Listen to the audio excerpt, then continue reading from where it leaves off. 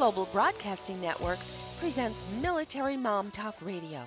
We know behind every soldier, sailor, airman, and Marine is the family supporting them. With over 200 episodes in 17 countries, over 5 seasons, with 3 million monthly listeners, we are radio strong. Now here are your hosts, Sandra Beck and Robin Boyd. Hey, military moms, this is Sandra Beck, and Robin Boyd has the day off. Now, we're going to be visiting today with an author who wrote a book called Undoubtedly Awesome, and her name is Ann Tucker, and she talks a lot about decision-making, leadership, personal transformation, and self-doubt. And I brought her on the show today because something has happened, with technology that didn't happen in prior wars. When my father served in the Korean War, my mom would wait weeks, sometimes a month, for his letter. Robin Boyd's husband served in the Vietnam War. And again, it could go, up to 6 weeks before you heard with someone. And managing doubt in those situations was very different than what we have today. We've got cell phones, we've got texting, we've got email kiosks and email and computer access. So it creates a very different dynamic when your loved one, whether it's a spouse or a child, is serving and you can't reach them because of their maneuvers, because of their, whatever they're doing. They might not be able to communicate. They might not be in a cell zone. They might not be, where they can get to email.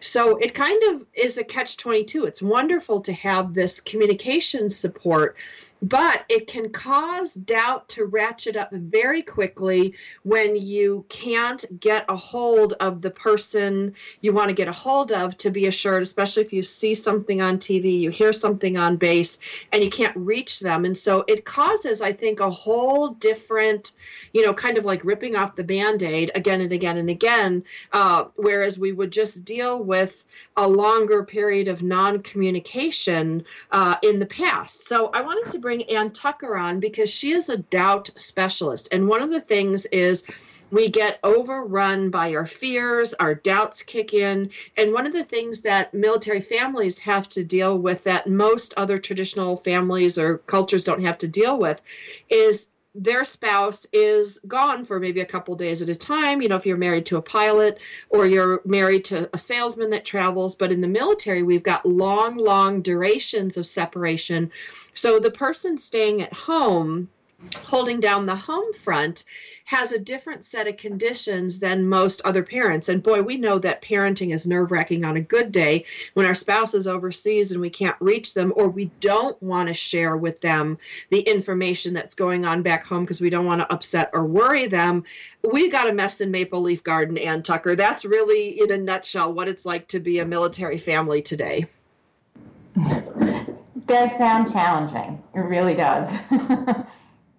It is. And, doubt creeps in and makes it hard for us to function because I think what happens, I think it's cyclical. We have a situation, we don't have the comfort, validation, and support of our spouse. We want to talk to them. We can't talk to them for whatever reason. And then we get this doubt creeping in of going like, I can't reach them. What if they don't come home? What if they're sick? What if they're injured? Blah, blah, blah, blah, blah. And we start going down that rabbit hole, which is a very different condition, I think, than most executives that you've worked with. But I'm curious, is this just part of the human condition and it's as exacerbated by the military culture, or is it just the way we're wired? I think there's two things that pop to mind for me as you're talking about this feeling and what causes it is that there's the worry, which I think is really hard to escape from, is that what if and the fear. But then there's the doubt is what would happen as you're not simply in the moment you have that feeling of ambiguity, but doubt creeps in when it's not simply an abstract worry. It is the worry accompanied with the thought of required action. When you lead to that second step of, I think this is happening, therefore what should I do, right? When there's something that you have to do in response. So I think that there's And that's where we struggle with the doubt. Is my information correct? What is the best thing to do? What's the right thing to do? There's that panic moment.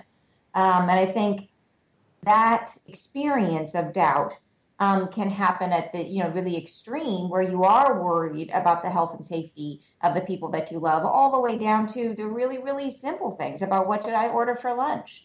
Right. And it can be varying degrees of the same feeling, but it all gets down to that ambiguity about what should I do? I have this question, I have the worry, right? And you can have an abstract worry, but if there's no action component to it, it's just the worry.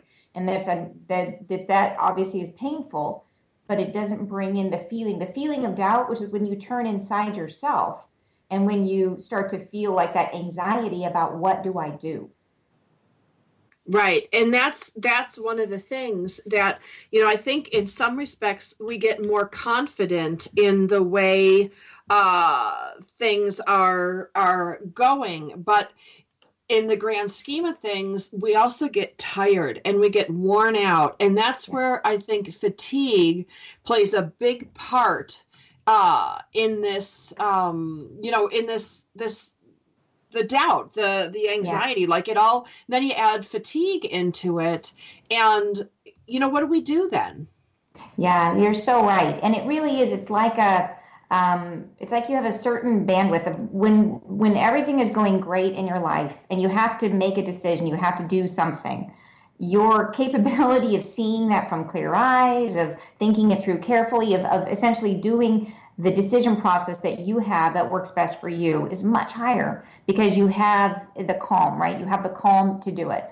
But when you're under fire like that, when you're really stressed, when all of your normal coping mechanisms have been frayed, then what can happen is the natural process that you have, and each of us does have our own specific decision process that we like to use, that is the one that works for us. But when you are not at your best for a bunch of different reasons, then that process can get corrupted. It can end up where we hesitate too much, where we start seeking too much external information, or we start doubting our own internal voice.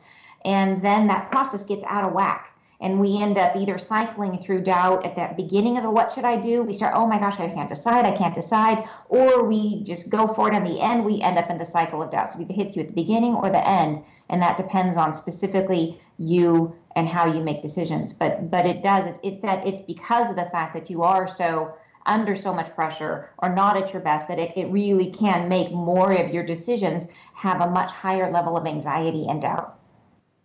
It does. And I'd like to segue away for a minute, just for a second. And I'd like to talk about Madison Reed. And I'd like to thank Madison Reed for sponsoring our show today. And Madison Reed is a company that's revolutionizing the way all women color their hair.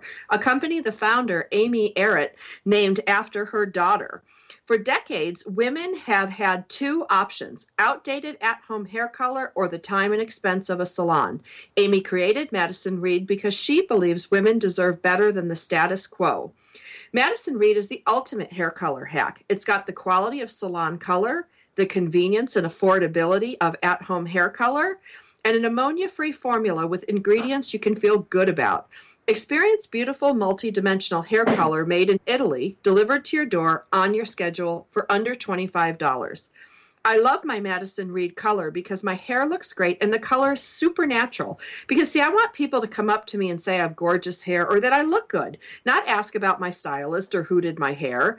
I want to be a natural beauty. And Madison Reed gives me that salon look without the salon price or salon time commitment. And, as a soul-supporting single mom with 2 middle school-age kids, yeah, cost is a consideration. But more importantly, I don't have the time to blow 3 hours at a salon plus travel time.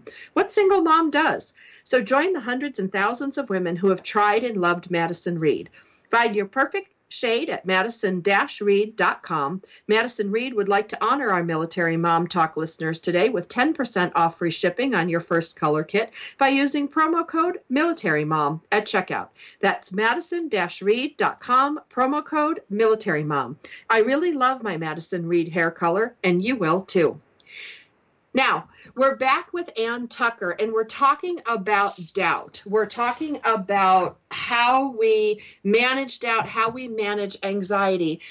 And are there different personality types for managing doubt? Like, are some of us better at managing it, or you call them soul types, but are some of us better at managing things than others?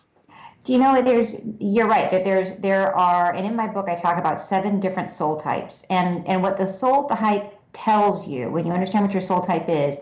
And before I mentioned that each of us has our own way of making choices, and that way is described by your soul type. It's how you think and solve problems. And each soul type is vulnerable to doubt in a particular way. So some soul types are more vulnerable at the beginning of a decision. Some soul types are more vulnerable at the end of a decision or under certain circumstances, right? So it depends. So your particular vulnerability, by understanding what your soul type is, it can point it out and say, okay, here's where doubt is most likely to get you, and here's how you end up there. Here's where in your process things break down.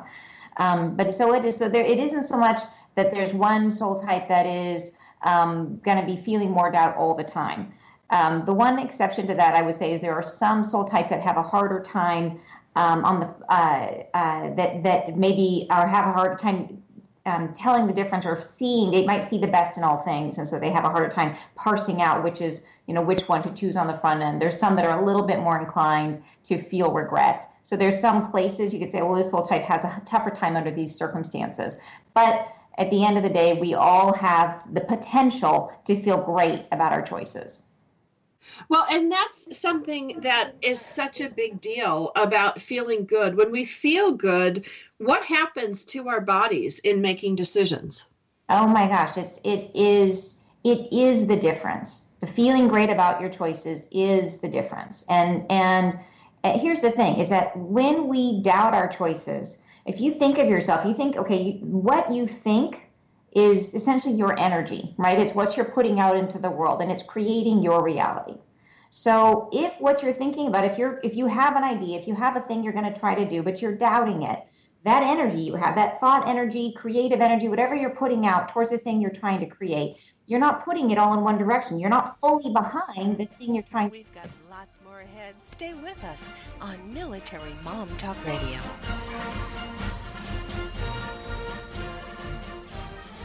It's the Fitness Minute with fitness expert Annette Hammond. To lose weight, we know that each day we need to burn more calories than we take in through eating, and exercise burns more calories. According to Discovery Health, a 150-pound person will burn about 60 calories while taking a 1-hour nap. 1 hour of sitting and watching television burns about the same. But if that 150-pound person takes a 1-hour brisk walk, then say goodbye to more than 250 calories. Cardio exercise like running, biking, swimming, and brisk walking are the best modes of exercise to burn the highest amount of calories and will get the endorphins flowing in your body. Those feel-good neurotransmitters boost your mood naturally. So use exercise to burn calories, lose weight, and to feel good. I'm Annette Hammond. To hear other fitness and weight loss tips, visit our website at AnnetteHammond.com. It's words you never heard. Got a lead foot? According to state troopers, here's what not to do when you get pulled over. Don't be a lachrymous and start crying right away. It doesn't help. But if you're under 20, crying won't be held against you.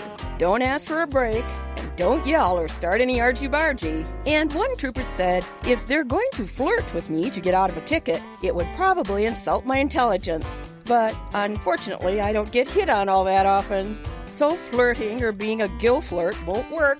Did you know that 15% of all drivers get 76% of all traffic tickets? And the odds of winning if you challenge a traffic ticket in court are 1 in 3. So what should you do when you get pulled over for speeding? Be courteous to the officer, and most of all, be honest. It's words you never heard. I'm Carolyn Davidson, and you can have fun challenging your words you never heard vocabulary with my free app, Too Funny for Word.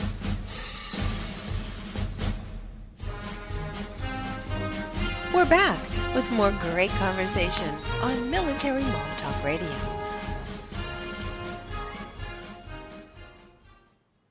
Hey, Military Moms. This is Sandra Beck, and Robin has the day off, and we're visiting with Ann Tucker. And before we went to break, we were talking about why it's so important to feel good about the decisions we make and how to get into this flow or go with the flow, you know. And how do we know, like, why is it so important to feel good, and what does it mean to go in the flow? So the critical thing about when you feel good, and we were talking about this before the break, is that when you're feeling good about something, when you're doubting something, you're pulling back some of that energy that you use to sort of create the reality that you want for yourself, and you're spreading it in a bunch of different directions, right? Every time you have that feeling of doubt, you can feel it in yourself rather than feeling full of energy that you're going to go out and make life happen for yourself. Instead, you feel like you've got one foot going forward and the other foot heading in a different direction and another arm pulling you back in another direction, right? You're scattered. Your energy is pushed out all over the place.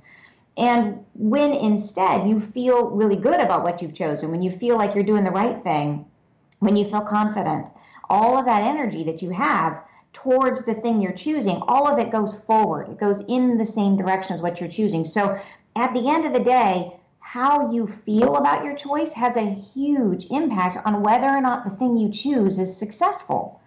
So it's a crazy thing. A lot of us get really wrapped around the axle about, am I picking the right thing? Am I making the right choice? Am I doing the right thing, right? Am I doing the right thing for my kids? Am I doing the right thing for my family?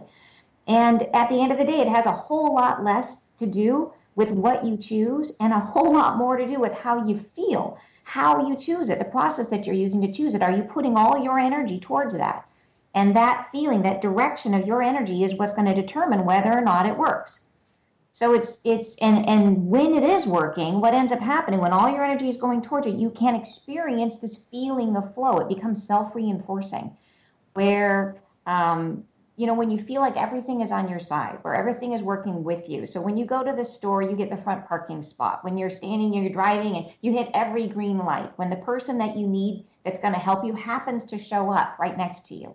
It's when everything feels like it's working in your favor. There's less friction in your life. And this all comes from our own emotions. It comes from how we're feeling.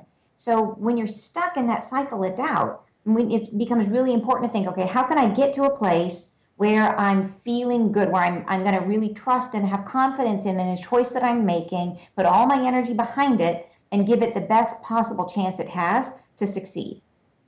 So our emotions, how we feel about things, can influence the outcome? It has a huge, huge impact. Yeah. And it really is. It's about, where does your reality come from? It comes from your thoughts, your feelings, what you're creating in your life. So if you think about when you go out into the world and you go into a store, and if you're in a terrible mood, right, and you interact with the salesperson behind the register, you might have you come away saying, that was a really negative interaction, right? I feel bad, I feel worse. Whereas if you come in feeling great, think about what that does. You have a totally different reality. You come in, she's smiling at you, you're smiling, you find out you have kids the same age. It's a really different experience. So same exact thing happened, it's just you have two different perceptions of what's real. And it all is because of how you feel. Your feelings end up creating a reality on multiple different levels. So when it comes to when you're creating in the world, when you're making a decision, and the decision is the key thing, your decision is like a prism. If you can imagine, think of like a laser, how all the light, when you're trying to create a laser, they push all the light down into this one little prism, and that prism focuses it and pushes it out like a laser in one direction. Your decisions act the same way. It takes all of your creative energy, right? Everything that you can do to affect the world, and it pushes it down into one little prism, and it focuses like a laser beam in the direction of the thing that you want to accomplish. So when you're feeling great about your decision, that's what's happening. You're focusing that creative energy. Whereas when you're feeling bad about what you chose, or you're not sure, or you're doubting yourself, you're going through cycles. Maybe you've chosen something, but you're still looking at other options, or you're keeping sort of a plan B, kind of leaning out of your decision. You're pulling your energy away from what you're choosing, pulling your emotions, your feelings, your trust, your belief away from it. And that's not supporting your choice. So it's not going to succeed as well. That makes sense. That makes a lot of sense. So what do you suggest, what do you suggest we do? If you're nervous about a decision, you can't just, or can you just say, all right, I'm going to make this decision and support it? Yeah, it's tough, because what do you do if you're in that cycle of doubt and you're feeling bad? It's very hard to think about, how can I get out of this feeling? It feels impossible. And the reason for that is because of the nature of emotions. Emotions are funny. They only exist in the now, like right now. Like it's very hard for your emotions to feel the past or to feel the future. That I call it the eternal now, because what you're feeling in this moment, it feels like you're going to feel that way forever. So if you can imagine a time where, say, for example, you've had a really long day and it's been crazy, crazy busy, and you're finally home and you're sitting on the sofa and you put your sweats on, and the last thing you want to do is to get up, right? You're just exhausted. And at the same time, maybe you've made a commitment for that night. You're supposed to go to a barbecue with friends or whatever. And the last thing you want to do is go. And you just imagine going. You think, oh, God, it sounds terrible. But you get yourself up and you go to the party. And once you get there, you have a fantastic time. And you can't imagine being home on the sofa, right? You're like, oh, I'm so glad I came. I can't imagine how bummed I'd be if I missed this and I was home on the sofa. And we've all had that experience. Oh, my gosh, yes. Yeah. And it's because your feelings, your emotions can't project into the future. So whatever you're feeling, if you're stuck in doubt right now, it's really hard to imagine not feeling that way. It feels impossible. It feels like, oh my gosh, I'm stuck in this. Boy, that sounds really optimistic for somebody else, but that can't apply to me because I feel terrible. Well, the truth is that you feel terrible right now, but it's not permanent. It's very hard to imagine feeling otherwise, but it's as easy as snapping your fingers. It can happen in an instant. So it's possible. That's the first thing, is to embrace the idea that it is possible, not only possible, but not hard, almost easy to change how you feel.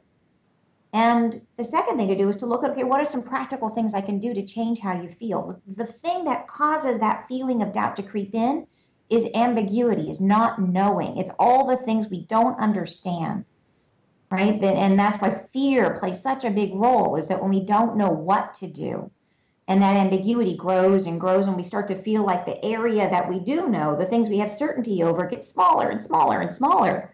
And it becomes really hard to feel confident about what you're choosing. Well, it's almost like a virus or a cold. You can feel it coming on. I know I can, because I start to get nervous. Like I start to get like anxious, or, I feel unsettled, like I'm trying to cook and I can't calm down, or I'm trying to sleep and I can't calm down. And, then that comes on, and it almost can become like a full-born cold, where you feel it coming on. And then I start doubting everything. And mine is always the same. It's like, oh my gosh, this bill is due. What if I can't pay this bill? Well, if I can't pay this bill, well, how does that qualify me to raise children? As if anything has one thing to do with another. Right, and then, and then I go to work and I'm like, now I'm a crappy employee, or I'm a crappy company owner. And, you just spiral down this rabbit hole. And a lot of times it starts, I think, when I'm really tired. Like, I think one of the things is when I'm really tired and I haven't slept or I haven't eaten, those are like, I'm like a baby. Like, when a baby cries, you look to see if they're wet, are they hot, they cold, they tired, they need to eat. Yeah. I kind of do that same checklist for myself, because when I start to feel like I'm doubting myself, or I start feeling that anxiety coming on, I go, okay, have I eaten? Do I need to sleep or take a nap? Am I thirsty? Am I too hot or too cold? I mean, I'm just like a baby. I just don't have the diaper changed. Burp yourself, right? Right. But those things, like, when we talk about this stuff, I don't know which comes first, the chicken or the egg. Like, our bodies are worn out and then the thoughts hit, or the thoughts hit and it wears our body out. Like, I don't really care at this point. Yeah. I just care that the red flag has to go up for me. And I know sometimes if I take a bath, take a nap, take a walk, do something to kind of break that worry state, that helps me. What kind of advice do you have for our moms who are experiencing this? And it's worse when it's in the middle of the night. Oh my gosh, yes. There's two different ways to come at it. And what you're talking about in terms of handling that, doing something physically, it's a great strategy. It's just, what can you do to clear your energy? Because when you're worried like that, what it does is it creates all this sort of energetic buzz in your system. And what can you do to clear that out? And for some people, it means feed your brain. A little glucose goes a long way. Eat something, eat a little sugar. I hate to say that, but a little sugar can help your brain think.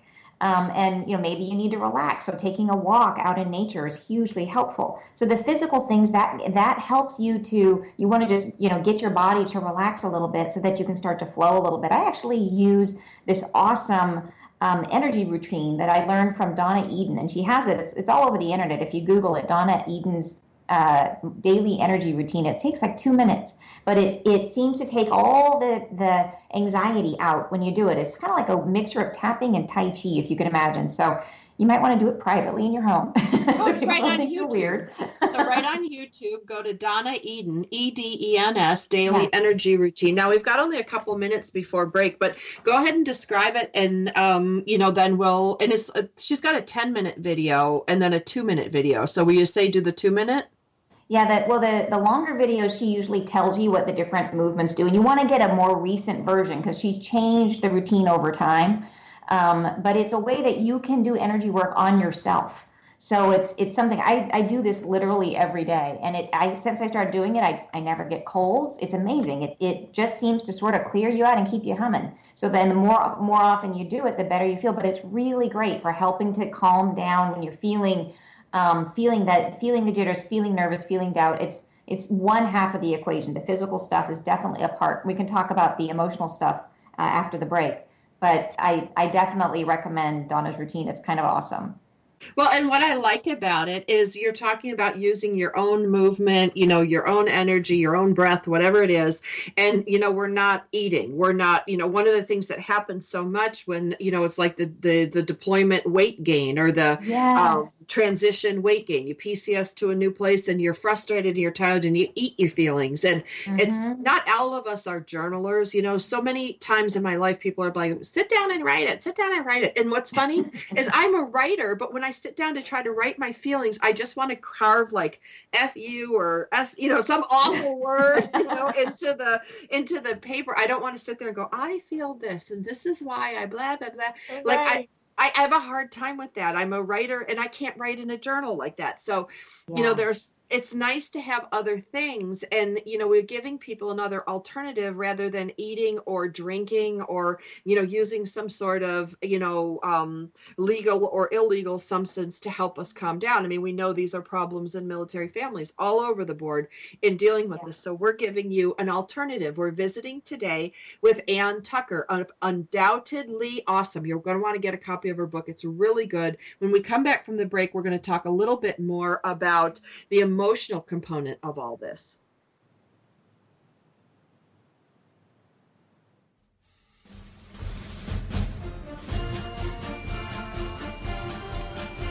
We've got lots more ahead. Stay with us on Military Mom Talk Radio.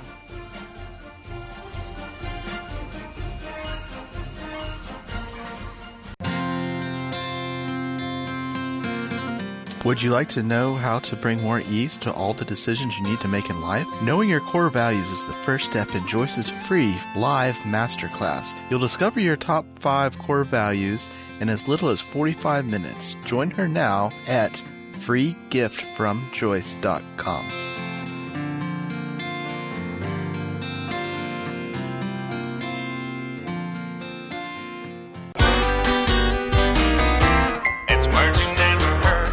Recently, while my family was skiing in Colorado, we were greeted by a red fox that darted out of the trees. This beautiful animal with his big bushy tail just stood in the snow and stared right at us. Maybe he smelled all the lubberwort we had in our pockets. Lubberwort is another word for junk and snack food. Typically, a red fox eats scrub and woodland, but this one appeared to have had his share of hamburgers and hot dogs from the Chalet Grill. Foxes are similar to dogs, except they are not pack animals. The female fox, or vixen, typically gives birth to a litter of 2 to 12 pups. When they are young, they all live together as a family, known as a leash of foxes.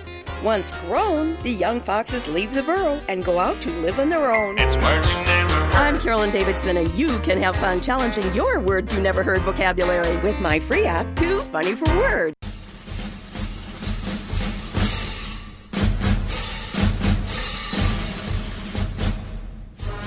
We're back with more great conversation on Military Mom Talk Radio. Hey, military moms, this is Sandra Beck, and Robin Boyd has the day off, and we're visiting with Ann Tucker, author of Undoubtedly Awesome, and we're talking about the funky term is like energy management, but really, we're talking about how do we get through our day without stuffing our face full of brownies, drinking a bottle of wine, or, doing even worse for ourselves. We've got some options here. And before we went to break, Anne talked about, she does Donna Eden, and you spell her name Donna, Donna, last name Eden, Eden. I'm sorry, Eden. And she's of Eden Energy Medicine. And she's got this like daily routine, some movements that she teaches in this video. So check it out. I mean, 1.2 million can't be wrong. But Anne, I want to know what it looks like, tastes like, feels like. Like, do you do this when you get up in the morning? Do you do it after you go to, or before you go to bed at night? Like, do you do it in your PJs? Do you have breakfast first? Yeah. Tell us what works for you so that we can try it and see if it works for us. Yeah, absolutely. Do you know, it is, I've gotten really good at it. So I can go through the whole routine in 2 minutes, easy. There's especially once you start looking at a lot of this sort of personal growth stuff, there's a lot of like, okay, do this 10 minutes in the morning and do this 5 minutes in the morning. And my mornings are crazy. I don't know about you, but my mornings are really busy. So I tend to, I end up doing this during the day as I need it. I use it like I'm feeling tired. Okay, I'm going to do I've done this in public bathrooms. I've done it at airports in the bathroom. Bathrooms are a great place to do this. Yes, they are. Sometimes it's the only place I have peace and quiet from my kids. That's exactly right. So, but it's, I'll do it in my office because it's really simple. It doesn't take a lot of space. It starts out with, you do essentially what they call tapping. You've probably heard of tapping. It's using some aspects of like Chinese medicine where they have these meridians where your energy travels along in your body, and tapping just gets the energy moving in those places. So she starts out, you tap in 4 different places, and she'll tell you as she's going through it what these different things do. And by the way, Donna Eden, just so you know, she is like one of the great founders of the whole energy healing movement in the U.S. She's the real deal, and she's probably the most enthusiastic person you will ever see in your life. So be prepared for that. But she starts out with tapping, and that's sort of to get things unblocked and moving. And then she moves into the idea is to get your energy crossing across your body. Apparently, as we go through our day, you've got the left side of your body and the right side of your body. And it's just like left brain and right brain, where your right side, right brain is the creative one, your left one is the mathematical, logical one. Well, during the day and as you're exposed to stress and as you're dealing with the daily frustrations of life, your energy can kind of start getting stuck on each side of your body. It stops crossing. So she goes through a bunch of physical movements to start getting that energy to cross back over. So moving your hands across your body in certain patterns and then moving your body in certain patterns, but it doesn't take a big footprint. Then she has you sit for a moment. You kind of lift your legs up a little bit, and then it doesn't take any, like you could do this even if you had a broken leg, if you had an injured arm. It doesn't take any kind of amazing yoga ability at all. Anyone can do it. And then it's just different hand. You're kind of moving your hands along your head, and poof, you're done. So it's easy. But like I said, I use it. I notice that I think of it in moments when I'm tired, when I get that afternoon lag, and I just need a little energy, and it makes all the difference. Or I'll use it if I'm stressed or I'm feeling nervous or feeling doubt. I'll use it, and it just helps to get things moving, and it clears my head. It's amazing when I bring this. If I'm teaching a workshop or working with people, I'll show one person, and pretty soon I've got 4 or 5, 6 people over wanting to learn this, and it's amazing how much it resonates for people. But it's because it really helps. It does. I can imagine. I mean, I have certain things that I do before I go and reach for my bottle of straight caffeine or, mainline energy drinks. I mean, as moms, we do what we need to do to get through the day. And, it's interesting because down the street is an Air Force friend, mom of mine, and she has 4 boys, all with celiac. And so cooking is a nightmare for her. And they range in ages from 4 to 17. So she's got her hands full. And then my Army family down the street, they're 2 friends of mine. She has just recovering from breast cancer and, a year and a half of chemotherapy. She has twins and a preteen daughter. So, moms have, we just have crazy demands put on us. And we're not inexhaustible resources, and we Yeah. have to do something other than sugar, caffeine.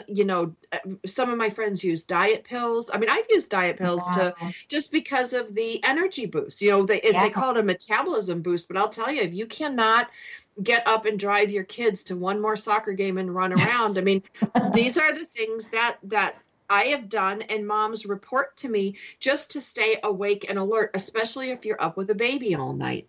Yes. Yeah. And there's no backup. There's nobody to help you out. Yeah, for sure. Yeah. Another thing is if somebody tries this and likes it, I've done it with my kids. I taught my kids how to do it, and it helps them too. So it's you can incorporate it and maybe help family get along even better, make the car rides a little smoother, do a little energy work first. Well, and imagine if, like I look at some of these things, because, sometimes we get into these areas that, for a long time, the military didn't recognize yoga as treatment for PTSD. And a lot of the yoga experts that I've had on are like, it really helps, it really helps. And, I've seen it really help. And so, we look at some of these things that are thousands a year old that predate, the pharmaceutical companies. And there's, a time and place for, better living through chemistry. So I'm not discounting pharmaceuticals at all. But when we are stuck somewhere like on the freeway, or we're stuck somewhere in a traffic jam, or we're like lately they've been paving the street outside of the school, and why they can't put the pavers just to the side for the 15 minutes it takes 600 families to get in and out to pick up their kids. 45 minutes the other day just for me to get into the school, get my kid. And people are ringing the phone off the hook in the school because they're like, look, I'm here in line, because you get in trouble if you don't pick up your kid on time. And so it's like this is reality, this is our life. And so if we have some of these alternatives, we can help our feelings about things. And I want to talk to you about feelings, because I've done a lot of study on feelings, because after my divorce and being married to the person I was married with, who was very high conflict, I shut off my feelings, and I had to learn how to turn my feelings back on. I couldn't even identify them. I had like two speeds. I was either happy or I was mad. And like sometimes I was mad and I was sad at the same time, but I couldn't tell the difference, Yeah. And one of the things that my therapist had me do was look at this chart, and she's like, this is what we use with children. You point on the face that best expresses your feeling. Like there is a difference between like angry and mad and sad and frustrated. But I had a hard time identifying them. And I think most women who go into that can-do mode, we got to take care of our kids. We got to take care of everything. So we squash stuff or ignore or eat our feelings because there isn't a place for them. And I'll be honest, when you are a single mom, when your spouse is on deployment and you've got kids that need to get stuff done, you don't get the luxury of falling apart. You don't get the luxury of taking an hour to go talk to your therapist while your nanny watches the kids. I mean, that's the stuff of television, not of real life, especially for the military family. So what do you do? Yeah. That I think that the reality of life and how it kind of creeps up on you, and you don't have any time to yourself, and what can you do? I think we were talking about, what do you do with, you got these physical solutions, things you can do to kind of work with your own energy. But then there's also the approach of what do we do in terms of our thinking, right? How do we control our thinking? And that, the sort of worry chains that we go down. And I think part of that is, what you're saying is that when you feel like when it's all up to you, when you're all on your own and there's nobody else to turn to, and that feeling of like, okay, my feelings I can't afford to have feelings, right? I have to just buck up and do this by myself. And that can have a bunch of effects on you, right? For someone like you, it might mean that you just charge ahead and you do it as fast as you can and you worry later. For other people, they might find that they feel sort of paralyzed and they have a really hard time, and it takes them more time to do things because they're not sure what to do, or they never feel confident about what they're choosing. And talk about the added emotional baggage, emotional weight of that, of doubting yourself, how much harder it makes it when you are on your own if you're not sure about what you're doing. And the way to come at that mentally is to think about where the doubt comes from. And doubt comes from ambiguity. It comes from the not knowing, from not and feeling like you don't have the answers you need to make a good choice. And here's a funny thing about that, is that in any decision that you make, it's almost never that you know everything there is to know about making the decision. So if you think about, if you had to go buy a new set of pans at the store, say you're buying a new pan, and you're looking at two different pans, and you don't know everything there is to know about the pan. There's no way that you can. You don't know who made it, right? You don't know really what factory it came from. You don't actually know what that coating in there is made of. You can't possibly know everything there is to know. And so, in effect, in any decision that you make, there's actually an infinite amount of ambiguity. But for some reason, we make some decisions just fine, right? Some of them you can choose the pan that you want, no problem. It's easy peasy. And then other ones you struggle. But the truth is that there's an equal amount of ambiguity in all of the choices. So why is it that some of them we feel great about and some of them we feel really bad about? And it's because of what we do with the ambiguity and how we interact with it. So when you're facing a decision, you have the way that essentially that we process ambiguity is we have this thing in our mind. It's like a thinking tool that we use. And you can call it comparison. I call it your difference engine. It's like you have a little motor in your head that can tell the difference between things. So when you're looking at two pans, rather than looking at which one of these two pans, what do I have to know every single thing about it? Do I have to really understand what this pan is made of and how it conducts heat and all these things? Rather than doing that, you're going to just look at the two and you're going to say, what's different about them, right? It's just two. And you can just look for the differences. And you can say, well, this one is red and that one is gray, and I like red better. This one is slightly bigger and the other one's a little smaller, and well, that one's the right size. The bigger size is better for me. So you're looking at observable differences that you can see, and you're just looking at, rather than looking at all the information in the world, you're just looking at the differences between two things. So you've taken this huge amount of ambiguity, of crazy ambiguity that would be impossible to manage, and you've narrowed it down to this tiny little, very digestible problem, which is better between these two items, right, from observable differences. And your difference engine does this for you. It likes to do it. It does it all the time. Like comparison is how we understand our world, right? We understand if we're doing well by comparing ourselves to how we were yesterday or comparing ourselves to other people who are doing the same thing. We understand, is something is working or not working based on comparing it to other results. So everything is comparison. It's how we learn, how we understand things. So your brain wants to do this for you. That's so amazing. It's such great advice. We're going to come back from the break and we're going to talk a little bit more about some of these things we can do in managing our emotions. We're here with Ann Tucker of Undoubtedly Awesome. We'll be back after the break. We'd love to hear from you. Check us out at militarymomtalkradio.com or find us on Twitter and Facebook. Our shows are available on iTunes anytime from 0-100 hours to 23:59. For now, stay right where you are. There's more Military Mom Talk Radio after these messages. Welcome to Geraldine Tegelov Live, the show that shares with you the secrets of redefining, reinventing, and rebuilding your life. Having pulled herself from the rubble of financial ruin and having gone on to create a highly successful career, Geraldine has become an expert in the art of transformation. She believes that it doesn't matter where you are right now, how overwhelmed you feel, or how impossible the task of turning your life around may seem. You can do it. Stay tuned as metaphysician, international best-selling author, and intuitive Geraldine Tegelov gives you the inner understanding and the outer practical how-to to create your amazing life. Gain a fresh perspective on how to redefine, reinvent, and rebuild your life. Join Geraldine Tegelov live every Tuesday evening at 6 p.m. Eastern Standard Time, right here on the TogiNet Radio Network. It's words you never heard. Here's some fun facts about noses and ears I'll bet you didn't know.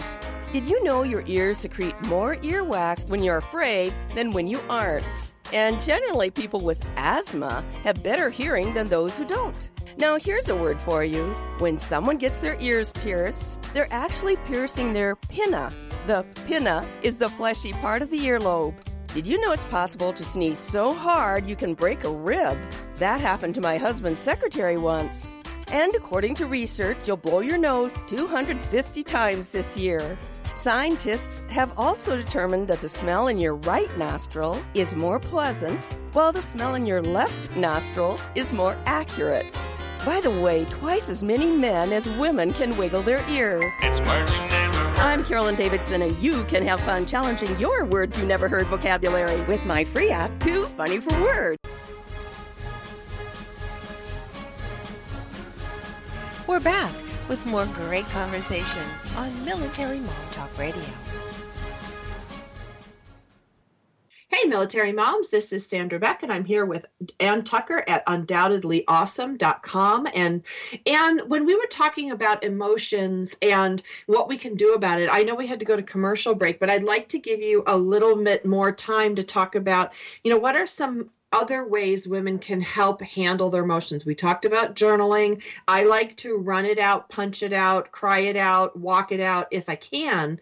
But what other options are there for us in the management of our emotions? Yeah, well, we were talking a lot about ambiguity and about how the big challenge is that we get overwhelmed, right, with so many choices, and that we end up in this sort of there's too many things, there's too much ambiguity, and there's no way that you can understand all of it. And so I was talking about, well, when you narrow it down to just the difference between two things, how much easier that is, how much simpler that decision feels. It feels like it's something that you can get your arms around of. So how do you take that feeling and make it apply to the things that are hard for you? How do you take that same feeling of like, oh, I can wrap my arms around this problem and it's not so hard anymore? And one of the things that you can do is you're heading into a decision or you're heading into a problem that you have to solve, is to be really, really mindful of how many options you're letting yourself consider. is that once you get it down to your top, 3 to 5 things that are really possibilities, never consider more than that. Right? Just limit the number of things you're allowing to come into your attention field. And sometimes that means stop getting advice from other people, stop getting other people's input, narrow the number of things that you're going to allow yourself to consider. And that can really allow yourself to cut out a lot of the ambiguity. If we end up getting too many choices, and that can be input from different people, too much advice, looking at 8, 9, 10 different options or different ways to go, you end up getting choice fatigue where you don't even know what you like best. There may be one option that you like best to begin with or that you thought was the right thing. But by the time you've considered number 10, going back to that number 1 again, it's like hearing a joke for the 5th time. And all the things you loved about it just don't sound exciting anymore. So it becomes more and more and more and more confusing. So if you can stop that process by being really disciplined about saying, okay, what is the problem I'm trying to solve here? Only solve that one problem. Don't get distracted by, oh, I should also get one that can do these 10 other things. Nope, stay focused on the problem. Only allow yourself to choose between a few limited options. And if you do that, you allow your difference engine to kick in, and it'll show you, here's what's best about these options, and it allows you to pick in that nice, simple way, rather than feeling overwhelmed by everything. It makes you less aware of all the things that you don't know. Well, and the funny thing is like nothing changed. All that changed was what we were thinking about in our heads. Like we did this to ourselves. This isn't some great, influence because we saw something on TV and it gave us, new information. This is our own mind playing tricks on us. This is our own, we can stop this. We can stop this by saying, okay, here's the 2 decisions. Here's the 2 choices. This is why I chose this. And then when it comes into that ruminating or self-judgment, self-doubt, all this stuff, you just say, stop, stop it. And, move on to something else. And I will tell you, I was a great ruminator. I used to ruminate something terrible. And I stopped it by just saying stop. And I got better at it. And each time it would come back, I'd say, stop it. And, and it took a while, but you do get better at this than, when you're first starting, it feels a little stupid.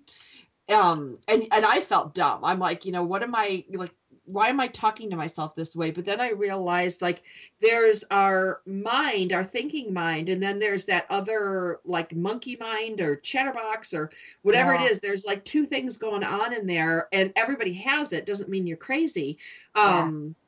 And that crazy mind is the one that can tell us today it's a good idea, tomorrow it's a bad idea. And then the next day it's a good idea. And then the following day it's a bad idea. So that monkey mind or that chatter mind that gets involved in what we're doing on our day-to-day basis is really just a jerk. Like, you would never listen to your friend if I said to you, Anne, hey, your hair looks good today. And then tomorrow, hey, Anne, you need to color your hair. It looks a little ashy. And then the next day, wow, Anne, your color looks great. And then Thursday, hey, your color is too red in your hair. You would look at me like I'm a friggin' lunatic. It's so true. And it's really funny. We do it to ourselves, but we wouldn't allow someone else to do it to us. But we are so mean to ourselves.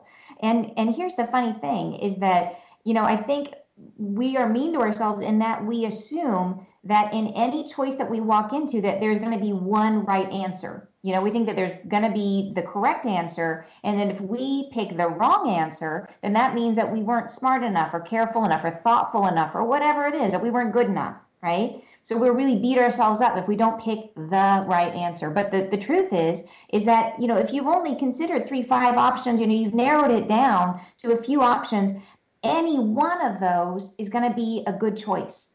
And no matter what you do, any choice that you choose is going to have good and bad things about it, right? It's just nature. Everything has strengths and weaknesses is how it works.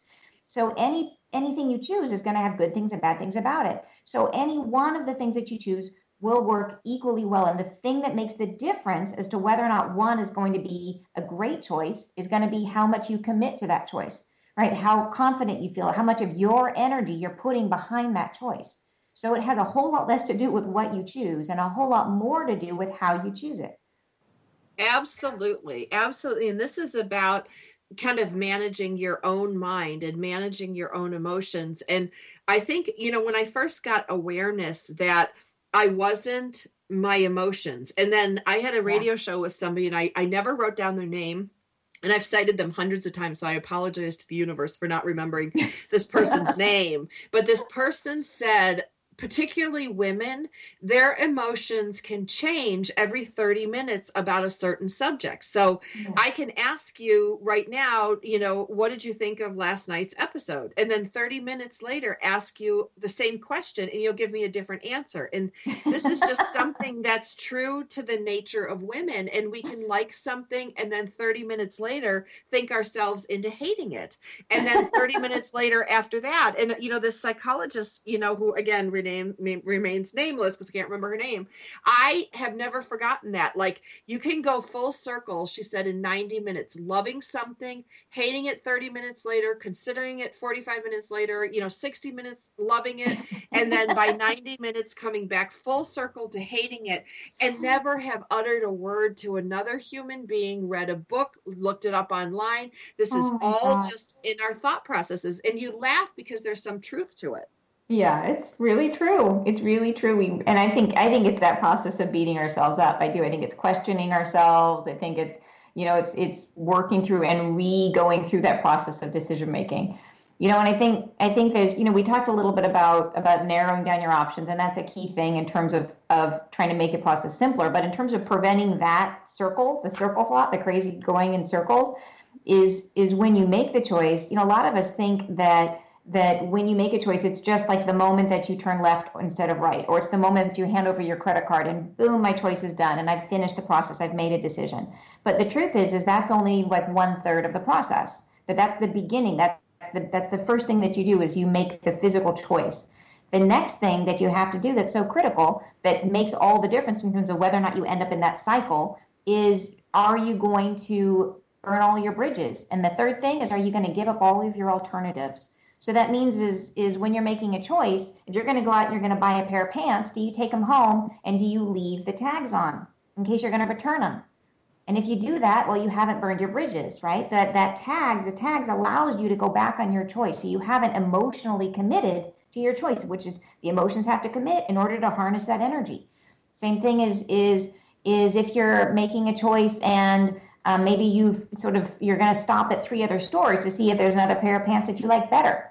Well, you haven't fully committed to your choice. Same thing, right? Is it really is about like when you make the choice. It's not just the moment you do it. It's how committed are you? Have you burned all those bridges? Have you given up all of your alternatives? So if you're a person who's out there in the world, say you're trying to you're in a job and you're looking at the job listings every day, then you're not really committed to your job. If you're constantly searching for something else, searching for something better, all that energy that you're putting out, searching for other things, is pulling away from your commitment to the thing that you're in right now. And that makes it really, really hard for you to harness your creative energy. And that's the energy you need to make it successful, to make it succeed. That's amazing. It's amazing. So what's your best advice? Like, you've given a lot of advice, but if people could take away just one thing from today's show, what would you want moms to do or know? Gosh, I would say that to be cognizant of how you are making choices, to be aware that your process is important, to be a lot gentler with yourself about this idea of being perfect, of making the right choice, of understanding that there isn't one right choice. And what makes a choice right is when it's right for you, when you feel good about it. So it's the process of going with the thing that you think is right and then really committing to it, putting yourself behind it, and doing that by, like I said, limiting the number of choices and really fully committing, investing yourself emotionally, burning those bridges, giving up your alternatives, allowing yourself to use your creative energy to help yourself, to make things easier for yourself. But generally be easier on yourself. I know it's hard. I know, we're so hard on ourselves. Like, when I think about the things I said to myself this morning, I would never say them to you as my friend, like, ever. Yeah. So why am I beating myself up? We just look in the mirror, everything from crow's feet to undone roots to, sunburn, now I'm going to get skin cancer. Like, good job. You didn't put your sunscreen on. Like, I'll spray my kids top to bottom, but heaven forbid I should put it on my own face. I mean, we are so cruel to each other to ourselves. Like, our brain is cruel to our bodies. Our mind is cruel to our soul. Yes.